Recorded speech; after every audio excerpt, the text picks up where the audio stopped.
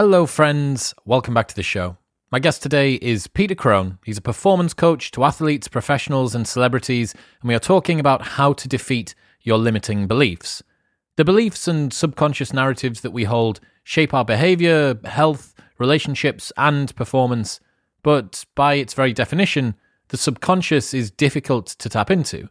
So today, expect to learn how to step into the narrative loop of your own self-image, why not feeling like you're enough is such a common occurrence, how to be less hard on yourself, what our most dangerous inner monologues are, and much more. In other news, this episode is brought to you by Pure Sport CBD. The world's first nootropics-infused CBD oils are here, and they're going to help you get the night's sleep that you are desperately needing at the moment. If you're struggling to switch off at night, their Unwind blend, which is my favorite one, is valerian root and CBD oil and chamomile and lavender and vitamin B complex and some other stuff, but they have made the optimal dose of everything so that you don't need to take multiple products. All you do is just take a couple of drops of this under your tongue before you go to sleep at night, and I'm finding myself waking up less throughout the night. I feel more rested in the morning as well. They've also got over 1,000 reviews on Trustpilot at an average of 4.8 stars. Sky News had them on recently talking about one of the most innovative CBD companies in the world. You need to make sure that the CBD you're getting is of the highest quality available, and that's why Pure Sport have every batch of products tested separately by 2 third-party companies so that it is only the highest caliber that ever reaches the market. And you can get a 20% discount off all full-priced items by going to puresportcbd.com/modernwisdom and using the code MW20. That's puresportcbd.com/modernwisdom and the code MW20 for that 20% discount. International shipping is available, so wherever you are, you can get the most innovative and highest quality CBD products on the market. In other news, this episode is brought to you by DW Aligners. Get the perfect straight smile that you have always dreamed of, 70% cheaper than other invisible align methods. It's an easier, quicker, and cheaper way to get that perfect smile while still receiving all of the support and expertise that you would traditionally, plus they also offer great finance plans. It literally is 70% cheaper than other invisible aligners because it reduces the trips that you need to go to your dentist. You track your progress using a diamond white self-scan unit, which uses artificial intelligence and a team of registered dentists to ensure that you're moving forward correctly. They've done 500 million scans and counting on this system. Their customer service means that you're appointed a treatment coordinator to help you through every step of the way. They've got digital scanners, 3D before and after images, and dental monitoring throughout the entire treatment. Head to dwaligners.co.uk/modernwisdom and you can get this 70% discount on other invisible align methods. If you've been thinking that you want to get your smile sorted, this is the way to do it. dwaligners.co.uk/modernwisdom. But now it is time for the wise and wonderful Peter Crone.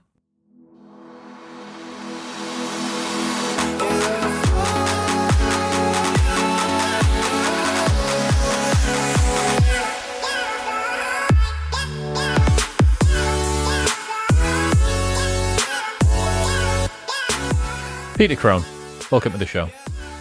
Thank you for having me, young man. Good to be here. What do you describe what you do for work? How do you describe it? Well, I mean, the moniker that I've commonly become known as is the mind architect. In terms of what does that mean, my main product, I tell people, is freedom.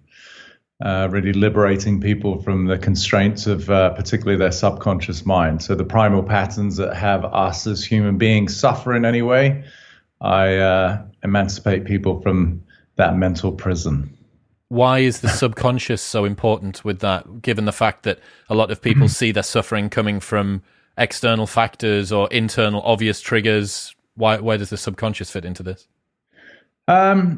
It's sort of the quintessential part of the iceberg that you can't see. You know, we've all seen those memes a million times as it relates to business and whatever it is. Like, you know, you can just see the tip. That's someone's persona as we know them, perhaps. But until you get to the deeper seated programming that really was created during the formative years of our childhood and these are the constraints that we function within. And so if you really want to make any kind of lasting change in your life or any dramatic change, then you've got to be able to access what are the parameters that a human being currently functions in versus sort of just changing the superficial behaviors, which a lot of people, are constantly trying to do. And then they wonder why they revert back to old habits. How much or how important is our subconscious in between the two? We've got the external factors. Is it that iceberg analogy? Do you think that what we see and what we perceive is only a small amount of what causes suffering or happiness? I mean, the immediate answer is yes. It's important, as important as the foundations of a house. You could say, well, I really like this particular tap.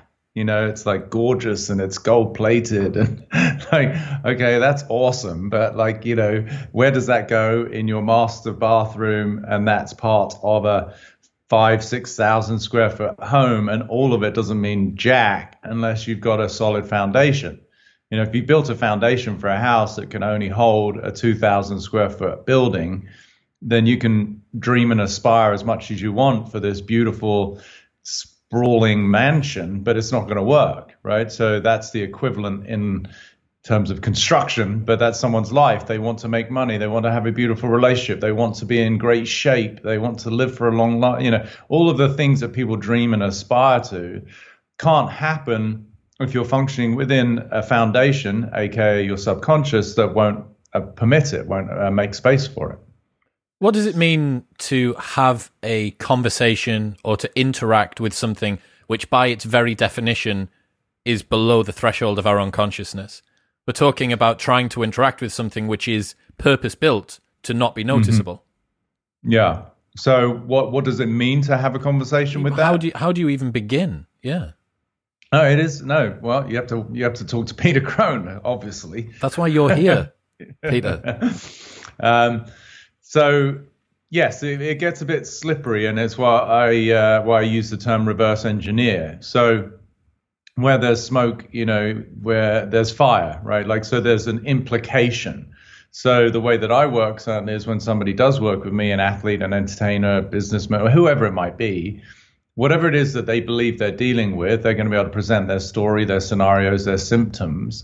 And for me, that reveals, okay, if you experience depression, anxiety, addiction, relationship problems, financial problems, an ongoing disease, some sort of chronic condition, then it's revelatory to me, meaning I'm able to go, oh, okay, if you deal with this particular superficial situation, then that tells me a lot about what must be beneath the surface.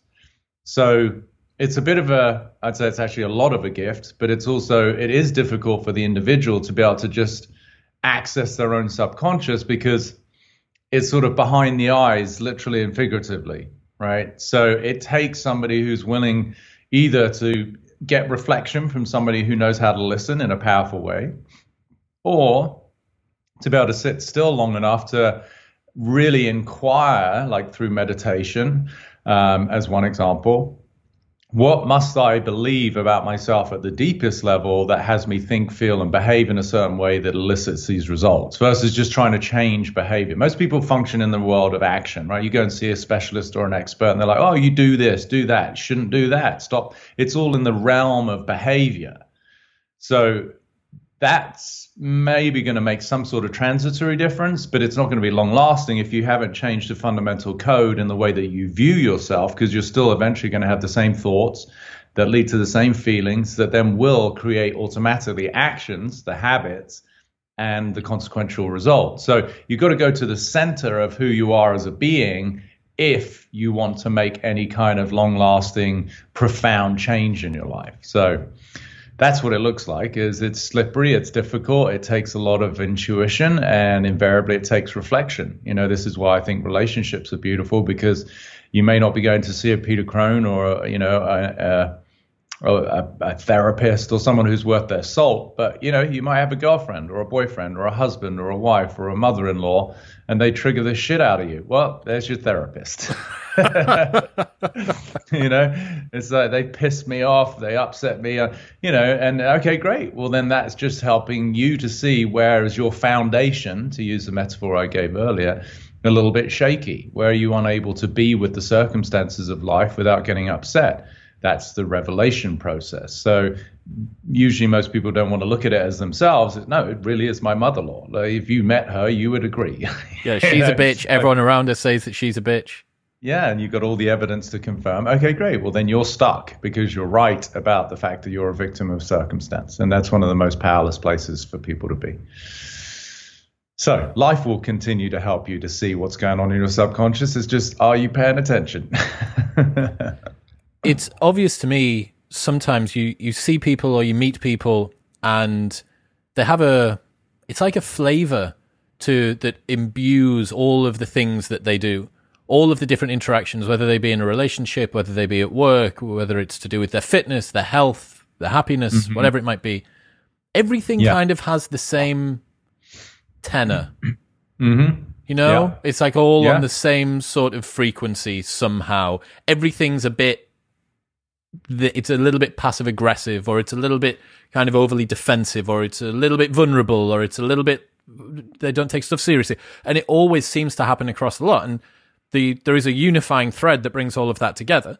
I'm going to guess that that is these unknown unknowns that sit in the subconscious. Correct. Yeah, it's, you know, if you're sitting in a world, a construct, then it's kind of like, it doesn't matter what you do, who you're with, what you wear, what you say. Everything is being informed by that fundamental construct, right? So right now, for example, we're all on planet Earth. You know, I don't know how big your audience is. I'm assuming it's not beyond the globe, but maybe it is. Welcome to those who are listening. World's first intergalactic podcast. Yeah, precisely. Yeah, right. But I'm going to guess that for the most part, people are on planet Earth somewhere. And one of the constructs that we all fall prey to, that we all have to abide by the laws of physics, is called gravity. Doesn't matter if you're in the UK or here in the States or you're in Iceland or Timbuktu or Australia. If you stand on a wall, don't go on a very high wall, but if you go on a 2-3 foot wall and you jump, you're going to go down, right? Hence why I don't want people to be on a massive wall. We don't want any injuries on this intergalactical podcast. But anyway, the point is that is a construct that we function within.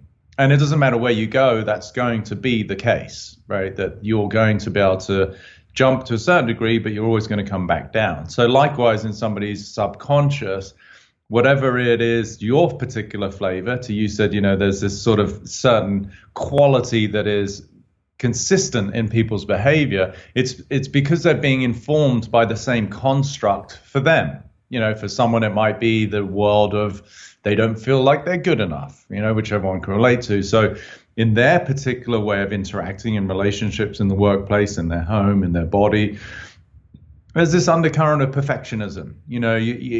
Dave, and he can't ever kind of relax. It's like he's always got to have his shit together, and he's always well put together, and he can't really tell you that things didn't go well because that would look bad. And he's being informed by the fact that at the deeper level, he doesn't feel good enough, and so a compensatory mechanism, the way that he's learned to protect himself and survive, is to become a perfectionist, right? So that's, again, where we could reverse engineer. You see someone's superficial behaviors, the way that they consistently get the same results, and then it will reveal, okay, I can see that at a young age, because his brother got more attention, was a better athlete, or was more successful in the school play, or had greater academic results, then Dave, relative to his older brother, felt somewhat inadequate, and he made that mean that he wasn't good enough, and then he developed his survival mechanisms, right? So that's what everyone's dealing with. They've got their own flavor of their personality, and even the word persona, right, in Greek relates to when they were doing plays, they would wear a mask and use this bullhorn to speak through as actors, and that was called the persona. It was a mask. And even though, you see there's persons on the planet, that persona is something really that I'm revealing for somebody in the most compassionate, loving way. There's nothing wrong with it, but it is going to be an obstacle potentially to the things that you want to create in your life. And if I can bring light to the constraints so that you can step outside of them, then you have a bigger bandwidth, you become more expanded, and you have a greater life. So if you're into that kind of stuff. I like the analogy of it being your own personal laws of physics. I think that's really, really cool that you have certain things and you could look at somebody else and they're a different universe. And in their universe, perhaps the laws of physics actually manifest a little bit differently. And that could be the way that they deal with setbacks. And in your physical universe, the way that your substrate, the source code within your subconscious is written, that you have this program. If bad thing happens, run program shityourpants.exe or whatever it might be. Right. But for this other person, you're like, well, he deals with it fine, or she deals with it fine. How come that happens? Yeah. Yeah. And it's at that level that we can really say there's no such thing as choice. It's trigger and response, right? So when you become increasingly aware of your code, of your deep-seated programs, now we could say that there's a semblance of responsibility, right? Which is access to being a powerful human being. So, if I know the mechanisms that run me by virtue of how I've been conditioned over time, then I have a choice. If I'm in the program, there's no choice. It's just literally external stimulus, internal reaction. And we see this, people in traffic, someone cuts you off. It's like, hey, you fucking idiot. It's like that's not a choice response. That is purely automated. And it can lead to a lot of, blood and scuffed fists and whatever, but it's, if you start to go, wow, I'm under the impression that like a piece of metal and plastic with a human being in it driving that I don't even know who they are, that reaction is saying that I'm giving them power over my emotional state. Now, when you break it down, it's like it's completely nonsensical. I don't even know who that person is. And I'm saying they are in charge of my internal wellness, right? And when you see that, it's like, well, why would I give that person so much command over my emotional well-being? Well, you wouldn't if you were like a rational, intelligent, like responsible human being. And that starts to give that idea of self-responsibility of like, okay, that person coming in front of me in the traffic adds maybe like 1 to 2 seconds in my day, but I watch crap TV for 3 hours a night. Like, it's like, really? Is that really going to change the fact that I'm not a multimillionaire with a six-pack and dating a supermodel or whatever that person wants? Like, no. I mean, you start to go, oh, hang on a minute. I'm just a victim of my own conditioning. Not even a victim of circumstance. I'm a victim of my own programming that I'm oblivious to. And becoming a powerful human being is to reveal the programming that I have by virtue of my childhood, which is no slight on parents. It's not like mum and dad's fault. They're doing the best they can within their programming. So we get out of the blame game too and go, oh, hang on. There's this sentient being, a soul who's incarnated. I've taken on this code. And perhaps we could say that my opportunity is to reveal the code and transcend it so that I step into a much broader, expanded version of myself. And consequently, great things show up in my life. Boom, end of story. It's interesting. It's interesting thinking about just how much deprogramming we can do. Is there a state where you can get to where you've dissolved so much subconscious that it's actually a disadvantage? Not that I'm aware of. You think that most people just have more to do? Well, I don't know how your work and your vision of the subconscious maps onto sort of dissolving of the ego and letting go, etc. But yeah, I can imagine a world within which people became so enlightened or they became so detached from their subconscious and what their actual internal programming is supposed to do. For instance, your body keeps you breathing all the time. You don't consciously have to think about that. It is a subconscious action that keeps that going. And there's a lot of wisdom inherent just in the way that we are. Now, a lot of that also kind of manifests in a malignant or a not non-adaptive, non-effective manner. But there's also certain things, you put your hand in a fire, you don't really actually need to be taught not to do it. Your body is able to react in that sort of a way. Yeah. I'm aware that that's slightly less cognitive and cerebral and a little bit more sort of within the body, that's more embodied. But still, I wonder whether there is too far. It would appear that you haven't found someone that's pushed it too far yet. No, because again, like I said earlier, when I was speaking specifically about the subconscious, I didn't say we're getting rid of everything that's part of your subconscious, like being able to get out of bed in the morning and walk over to the toilet and, take a leak, or then go to the kitchen and get a glass of water. That's part of your subconscious. Yeah. If you remember, which most people won't, but if they're a parent, they certainly see it. which is as a 3-month-old, they can't do that, right? So part of the habituation of what it means to be a human, and certainly an adult, or after we get to about the age of 2 and we have functions like walking, running, balance, that's great aspects of the programming of the subconscious. But what I said is we want to remove the constraints, not like remove every piece of programming that you've ever downloaded and developed. No, that probably wouldn't look pretty.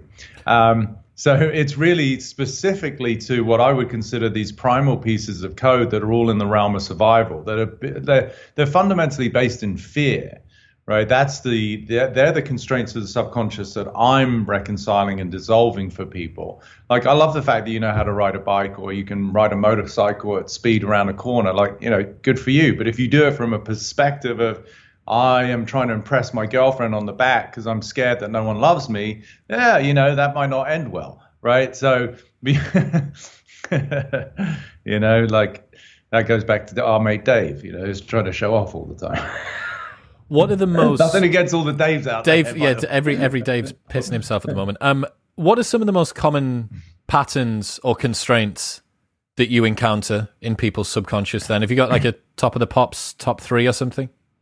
Top 10. It's my book. I've delineated what I consider to be 10 primal ones. So obviously, for self-evident reasons, I'm not going to list them all here because it's part of my book. But the one that I just gave is probably the most common, which is not feeling like we're enough, and that can manifest in different ways. Like, I'm not pretty enough, smart enough, rich enough, thin enough, whatever it is, sexual enough. Like, that whole domain of not enoughness is itself a dis-ease that human beings all can relate to, and many people are defined by. So helping people to transcend that and see that it's just a piece of code. It's not a truth. It's something that you've got evidence for based on the way that you were brought up. As I said, using Dave and his older sibling, it could be somebody who wasn't picked for the footy team, or the hockey team, or or the first time they went on a date and they really felt like they were attracted to someone, they never heard back from them, and they've used that external evidence as a means of triggering an internal dialogue that I would assert they actually arrived with. So it wasn't like something happened that gave it to you.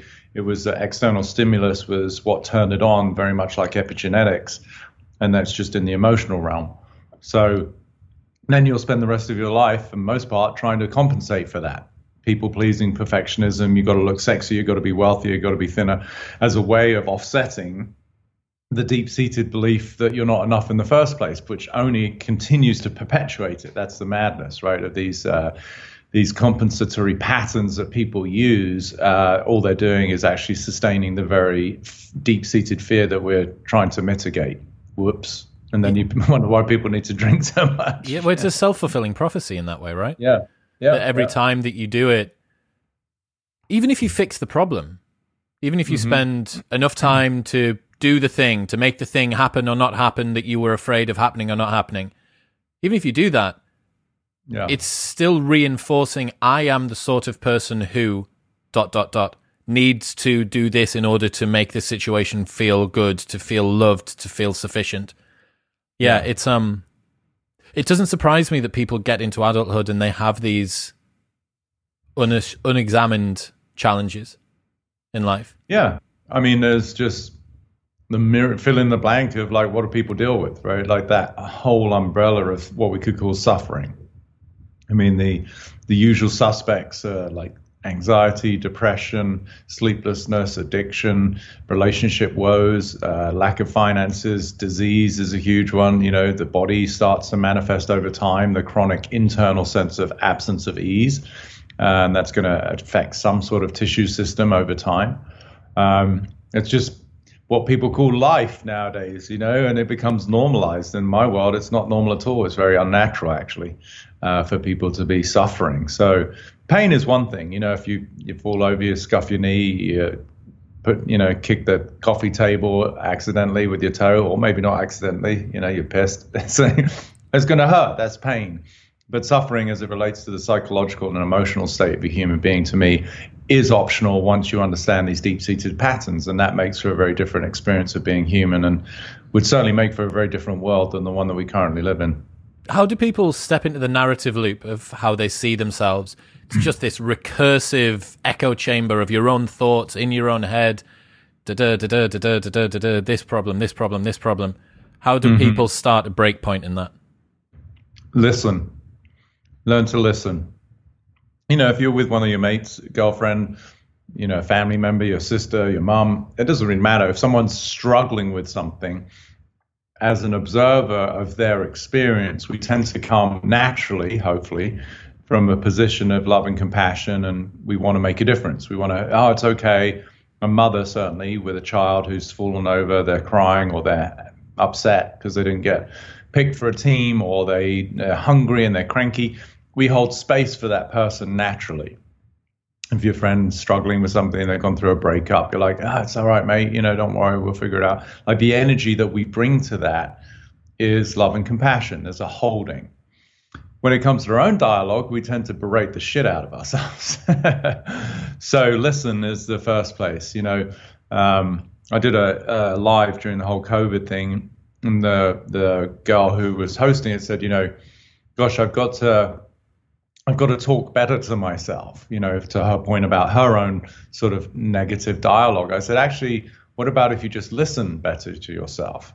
And it really was like, in that moment, you could see that she really was like, oh my gosh, I never looked at it like that. So if we understand, like we were saying earlier, these things are habituated, meaning your conditioning from your subconscious is just arising by virtue of the container that you're in through no fault of your own, then that dialogue it's already there. It's too late, right? Like, it's already arisen, and the conversations that we have in our head, that's a byproduct of whatever construct you're still stuck in. So it's really about listening to, wow, like, I really am quite awful to myself.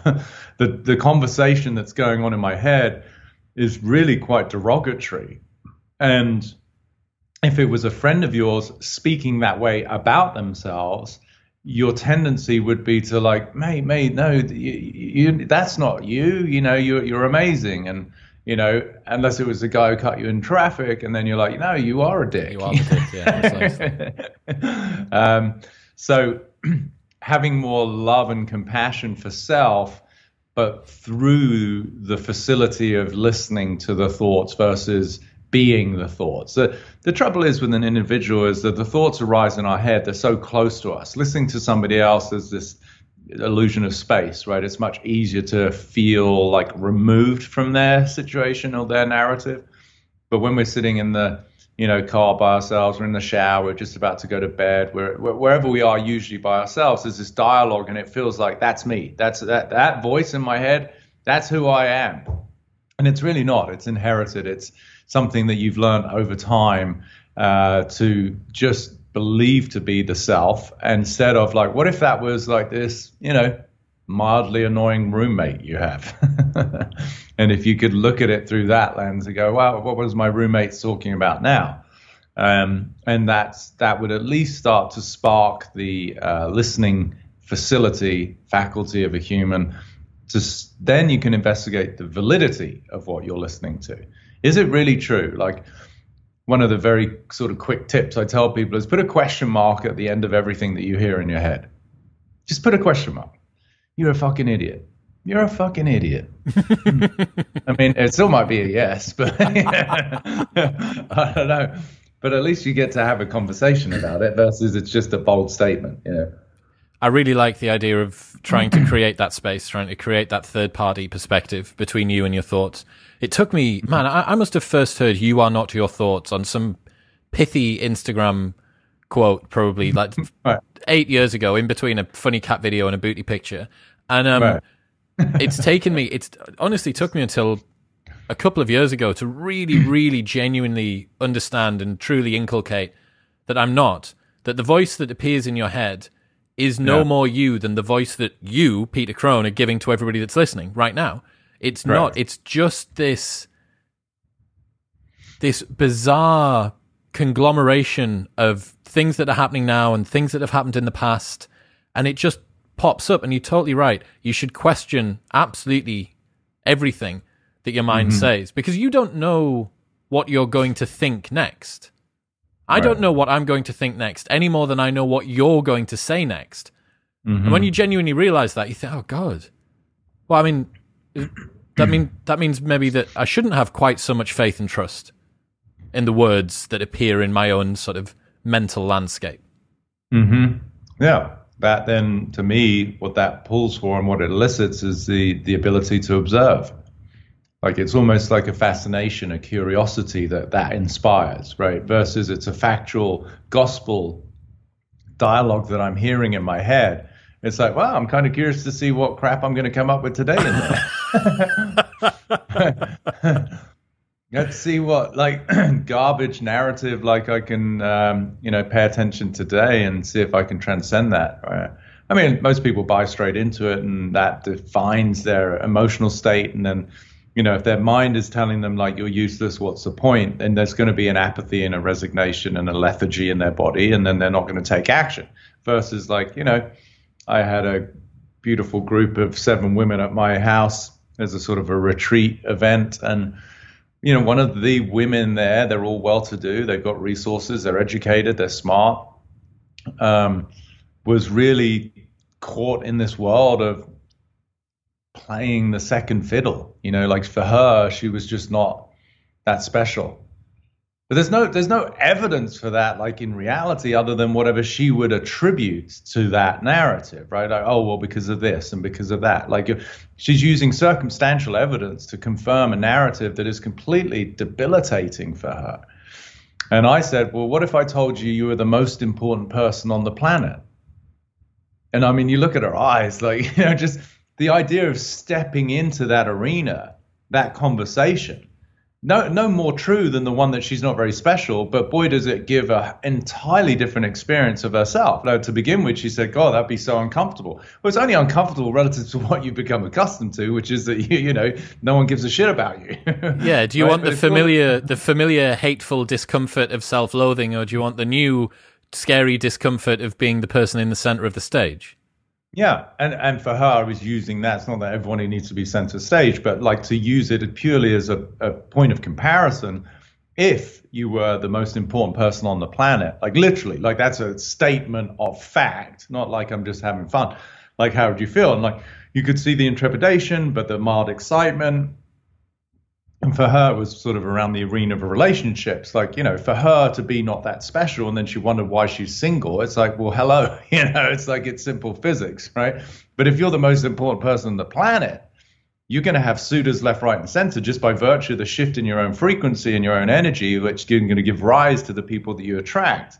Not because you're going to be walking around from a position of arrogance, like she would never get there because she was too familiar in her own sense of inadequacy.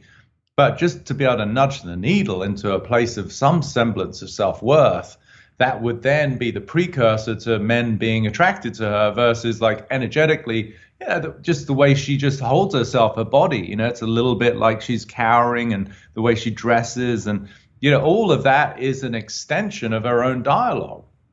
So you change the narrative. That is physics. You now have a different vibratory state. You function from a different frequency. You think differently. You feel differently. You act differently, and consequently, you get different results. I mean, it works every time. It's the way that we interpret as well, right? Because the same situation could be experienced by 2 different people, and the frame that they go into that experience with, they could have completely differing results.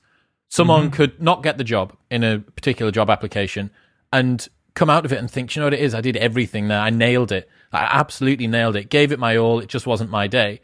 That different version of a different person would come in and say, it was because I wasn't enough of this, or I should have done more of that, or whatever it might be. So we actively seek for evidence in the external world that proves to us the predetermined narrative that we decided to go into the exchange with in any case. So it's almost like it's unfalsifiable.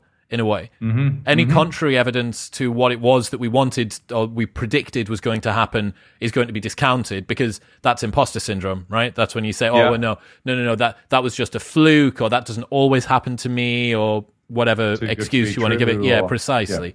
Yeah. And all of the stuff, even if it isn't true, or even if it's super rare, all of the other stuff that's in there that does confirm the narrative we went into it with, we think, that's the true me. That always happens. No, you always see that happening. Not that always happens. You always manage to find it, the needle in the haystack. Yeah, yeah. Because the number one priority and prerogative of any ego is to be right.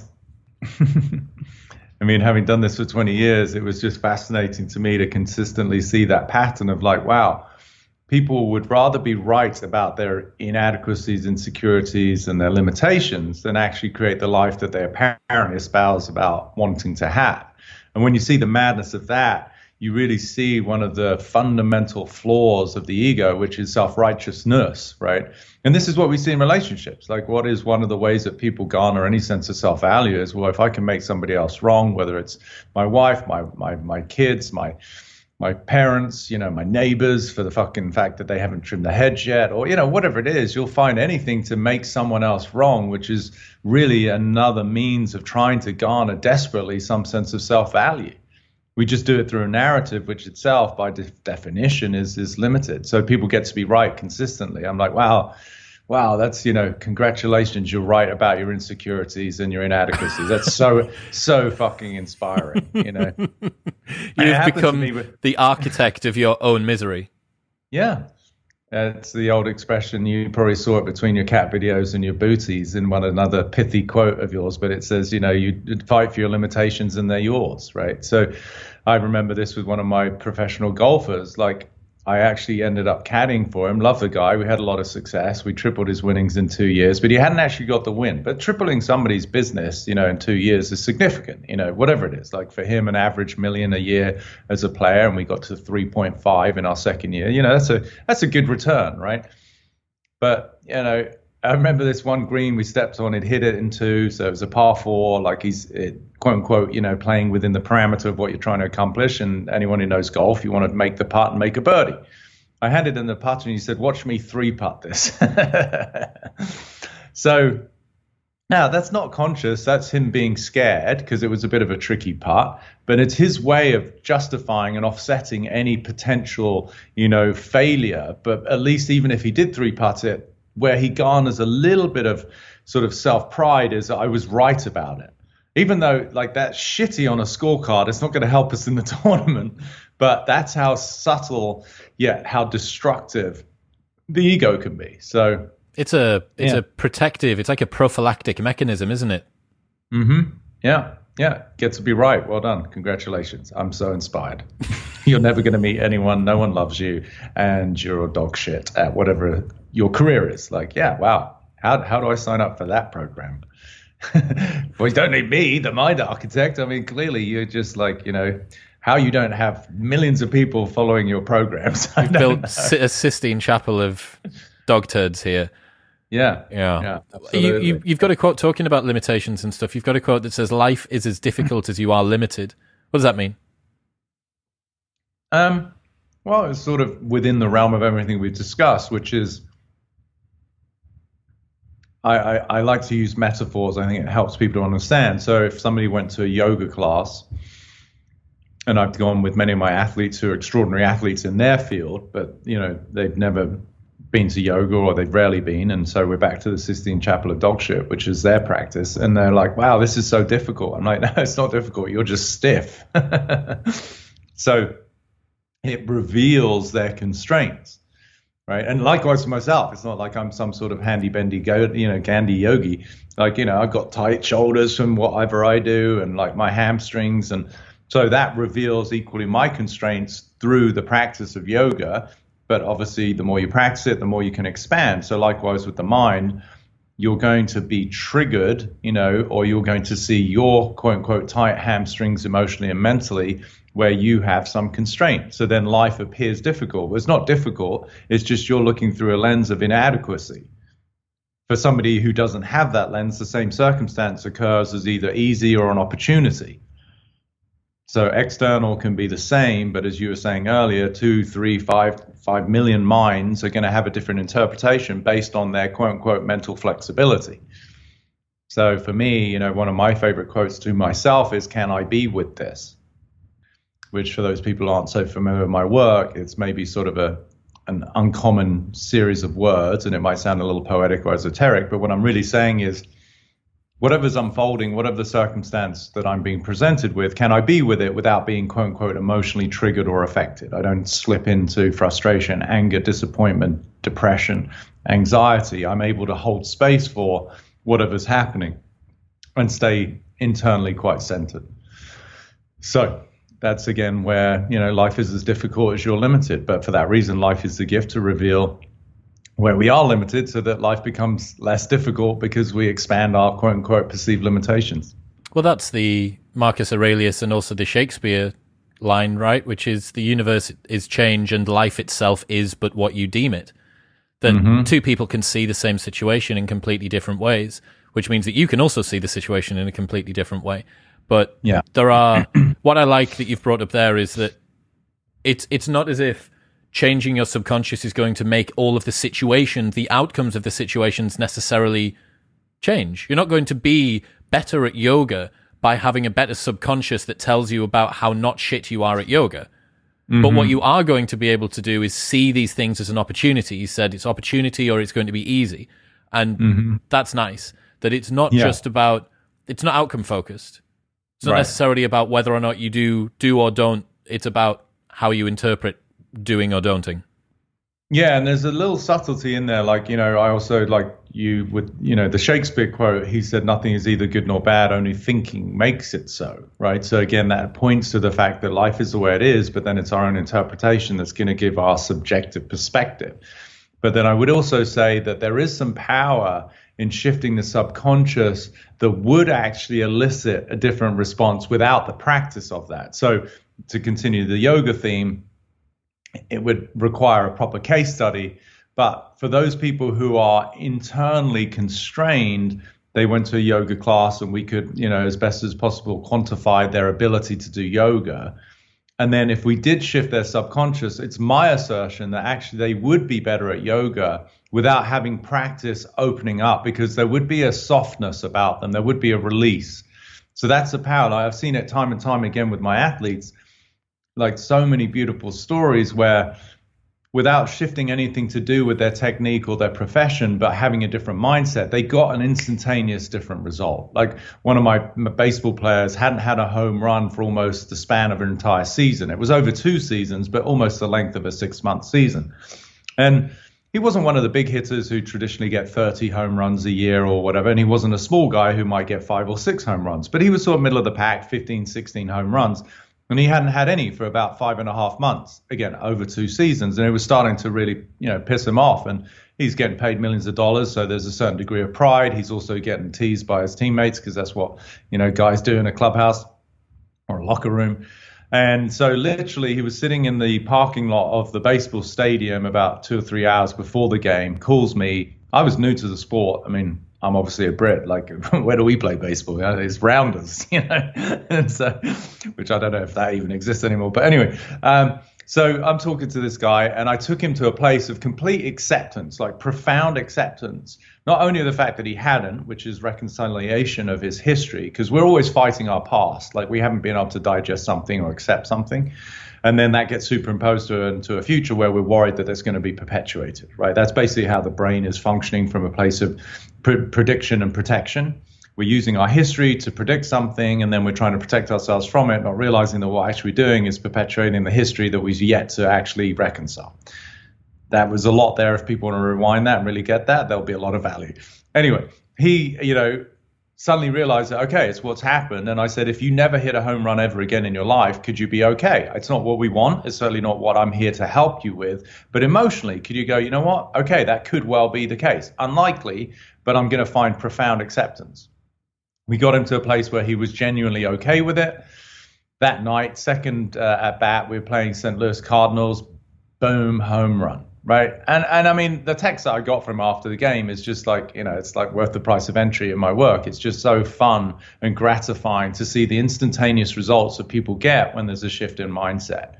So, I love real life stories like that, where you can see that when you look through different eyes, you will immediately see a different world versus trying to change the world that you don't like, but keeping the same eyes. That's tiring. It's very rare that you're ever going to encounter any sort of situation in which being more tense or more uptight or adding pressure to it is going to help. Mm-hmm. Almost never, and it's easy. It's easy to say it in yoga, where the whole point of the practice is to be relaxed and to breathe into the places, and it's quite slow usually and quite sort of placid, painful but placid. But even if you take MMA, the fighters don't want to go in there being tense and having applied more pressure to themselves than they need. They need to be alert, but they want their training to take over. They don't want the front brain to be too active. They just want to be seeing and feeling and moving. And the same in baseball as well.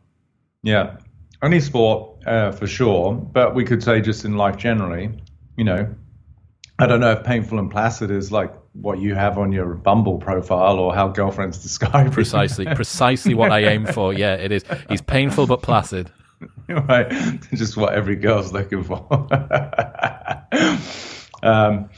It's that, physiologically is a reflection of self-protection, isn't it? Like, if someone was to come running at you, there's an instantaneous primal reaction to brace for impact, right? That's the tension and that's the holding. So if we look at that energy psychologically, what's happening is when we're in a position of any kind of self-preservation, it may not be overtly obvious, but people internally certainly are in a state of tension. There's a perceived threat, and that's how most people live their lives. There's this perceived threat. The boss leaves you a message, or you're late coming home from the golf course, and last time you did that the girlfriend or the wife got upset, and you're in your car, it's fancy, it's got nice leather and however many cup holders and whatever convinced you to buy the damn thing, and now you're like, oh wow, I'm going to get into quote unquote trouble, which would be a remnant of when I was a child and I was told off by my dad. And, it's the same emotional response, but something that's being created over a future event that hasn't happened yet. And that whole cycle is how most people live their lives. It's just like these continual perceived threats. And it's exhausting. And no wonder the world, especially here in the States, is so medicated. So let's say that someone, self-medicated.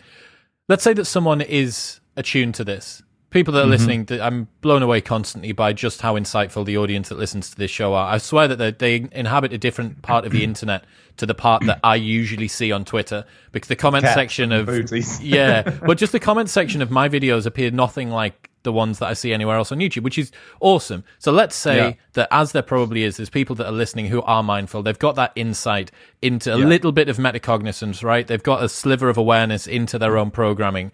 Yeah, great. What next? What next? They realize that they have patterns that aren't serving them. They've got these limitations. They're aware of the limitations and they want to change. Yeah. What next? Help others, pay it forward. That to me is the immediate response, is because if we were to look at the arc of mastery, most human beings are going to come from a position of, we start with that which we're oblivious to, right? And that's where we have compassion, we have patience with each other, hopefully, to realize that we're all functioning within our own limitations, most of which we are completely oblivious to. So as you become aware of a pattern, maybe through a series of relationships, and you recognize, wow, I've had the same thing show up, or in my career, and I'm the consistent theme. So maybe that's a bit of a clue. I used to think it was my ex, but then it was the other ex. And then it's like, wait, I'm the one that's in all of those relationships. So shit. So then we become aware of a pattern that was previously a constraint. So now we're conscious of it, and that's going to take some practice and work to actually overcome that pattern. So to answer your question again about your audience being somewhat, tapped in and aware, and they've done their own work, maybe they're in that space of they're aware of their patterns, and maybe they've transcended many of them. I would assert there's still going to be subtle ones, unless your audience is able to walk on water and manifest shit out of thin air, then there's still work to be done. Because of course I'm doing that every day. But anyway, so the point is, the more that we can help those who are oblivious, we're paying it forward. And in so doing, like any teacher, as you teach your craft, then you become more proficient in it. So that would be the next iteration of their own evolution, is to take, obviously where where, requested, don't do this shit unsolicited, you're going to meet with a lot of defense and self-protection. Just pointing out people's patterns without them asking you to doesn't usually go well. So, it's wherever you see the opportunity to make a difference, to help somebody recognize why they have this tendency to self-sabotage. That person now is going to be reinforcing their own insights, and simultaneously, like I do with you, I use metaphors and analogies on the fly. Some, of course, I've used before, but oftentimes many of them are just born of the moment. And so then I'm a beneficiary of my own mind's capacity to create an analogy that even I haven't heard before by virtue of our conversation.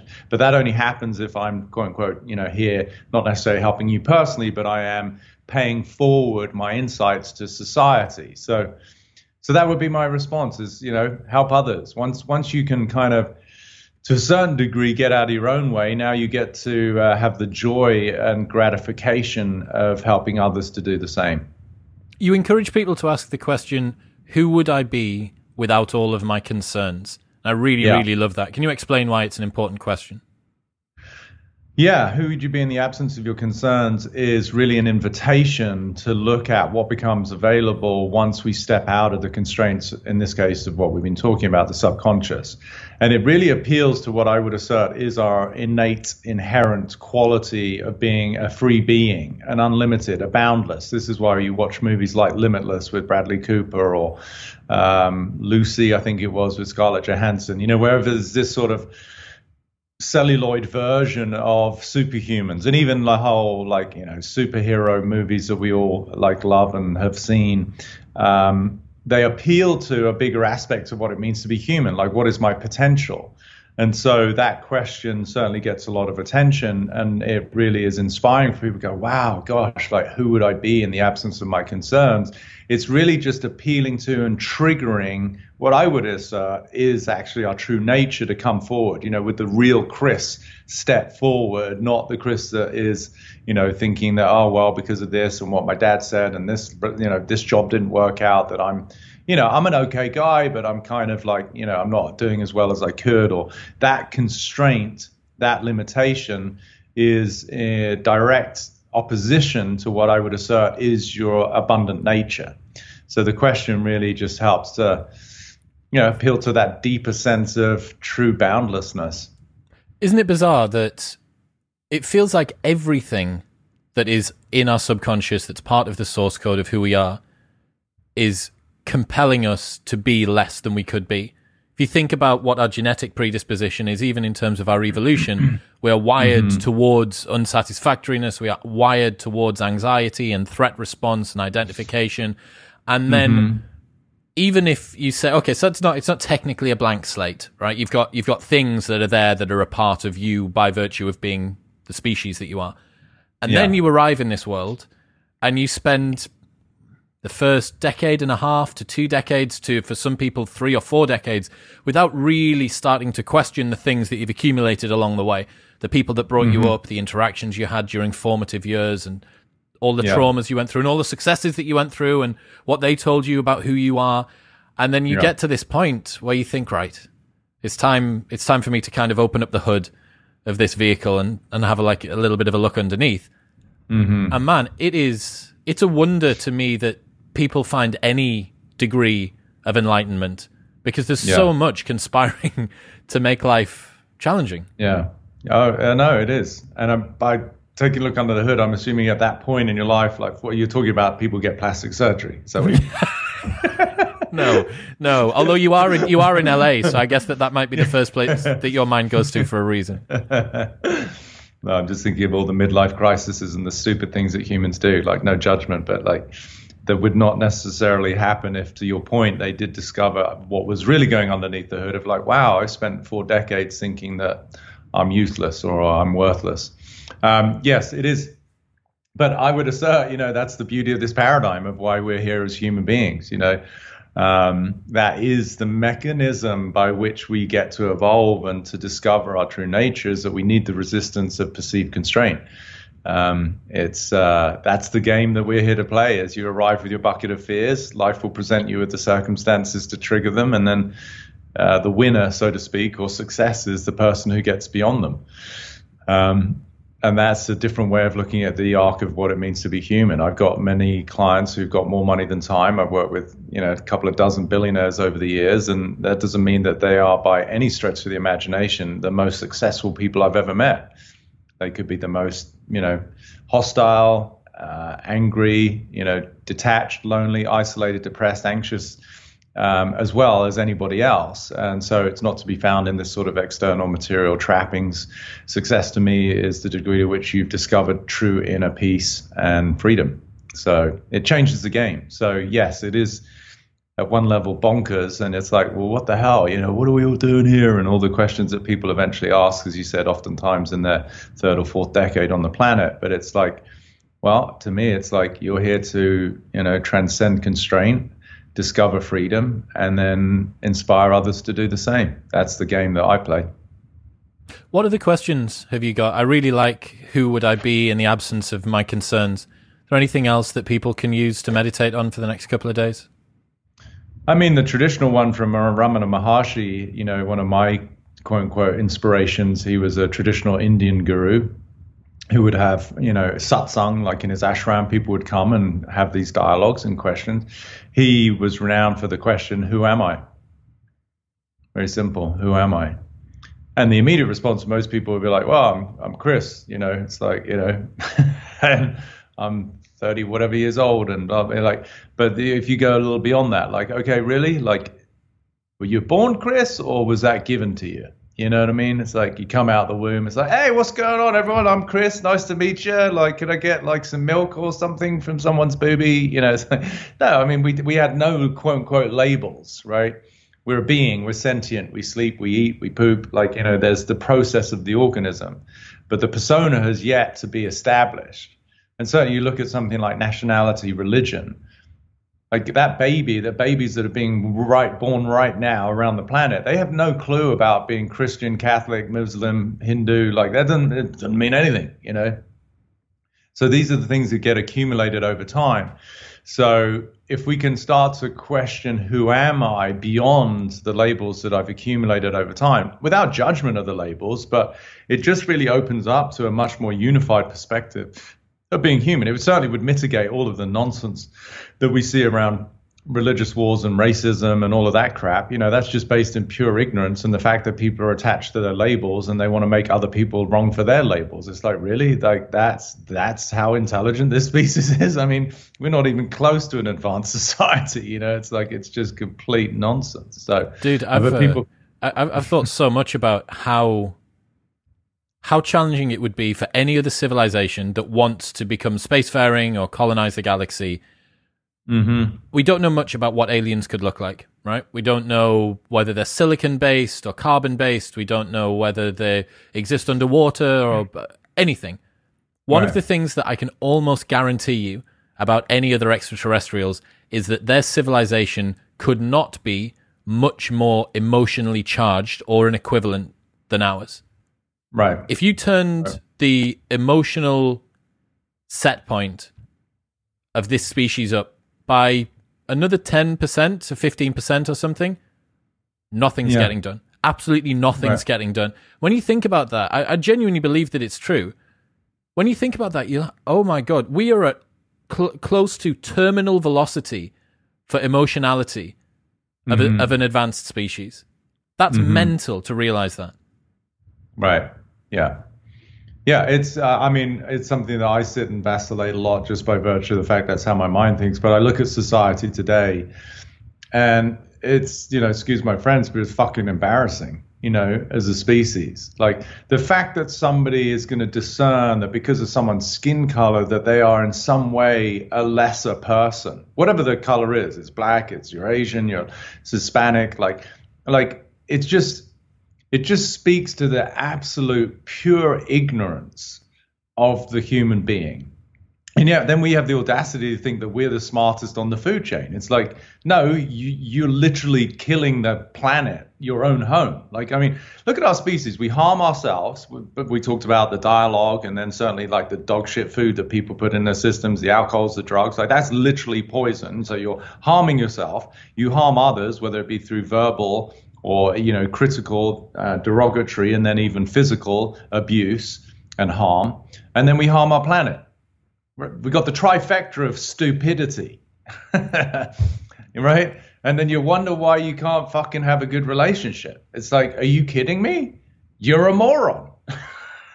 And I say that with love and compassion, And again, I really want to emphasize, because it seems like, Peter Crone, like he's no, I'm saying it as objectively. I include myself in the gamut at one point. Like, I feel like I'm doing a good job of, like, slipping out of the stupidity at least. But I love the old quote of, like, as human beings, we only use 10% of our brain, right? Or whatever it is. I'm like, how accurate can even that statement be if you're only using 10% of your brain?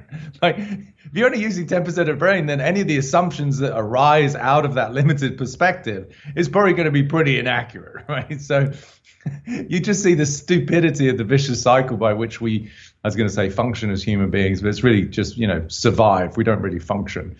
So anyway, that's, to your alien point, I always find it funny as well that, like, if aliens were to come, and apparently that's going to be the next narrative in this whole COVID bullshit and this new world order or whatever's going on. Like, now let's start to get them worried about aliens and propagate the fear underlying the, the madness that's going on, is because they're, triggering all of the fear responses. So even in our response to an alien invasion, because by virtue of the fact that we're designed to protect ourselves, it would be a perceived threat, right? It's like, they're bad, let's kill them. And you see the movie Arrival, right? Like, here's this intelligent species that will actually try to gift you a different way of communicating that gives you an insight into the future. Like, that's obviously the movie script.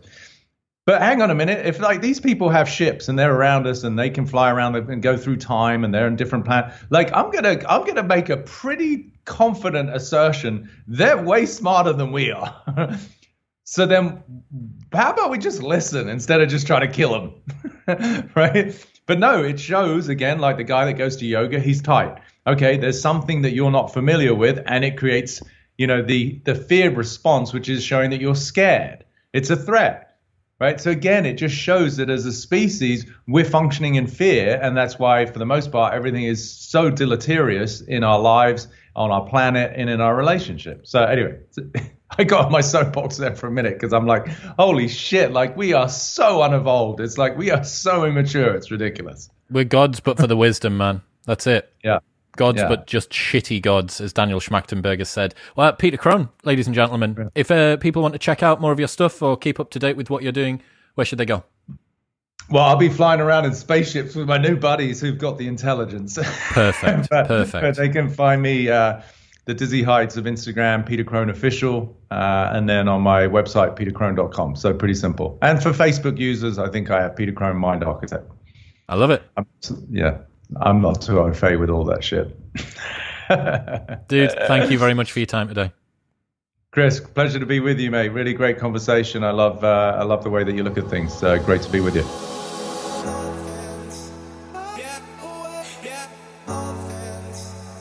Thank you very much for tuning in. Don't forget that you can receive a 20% discount off all full-priced items by going to puresportcbd.com/modernwisdom and using the code MW20.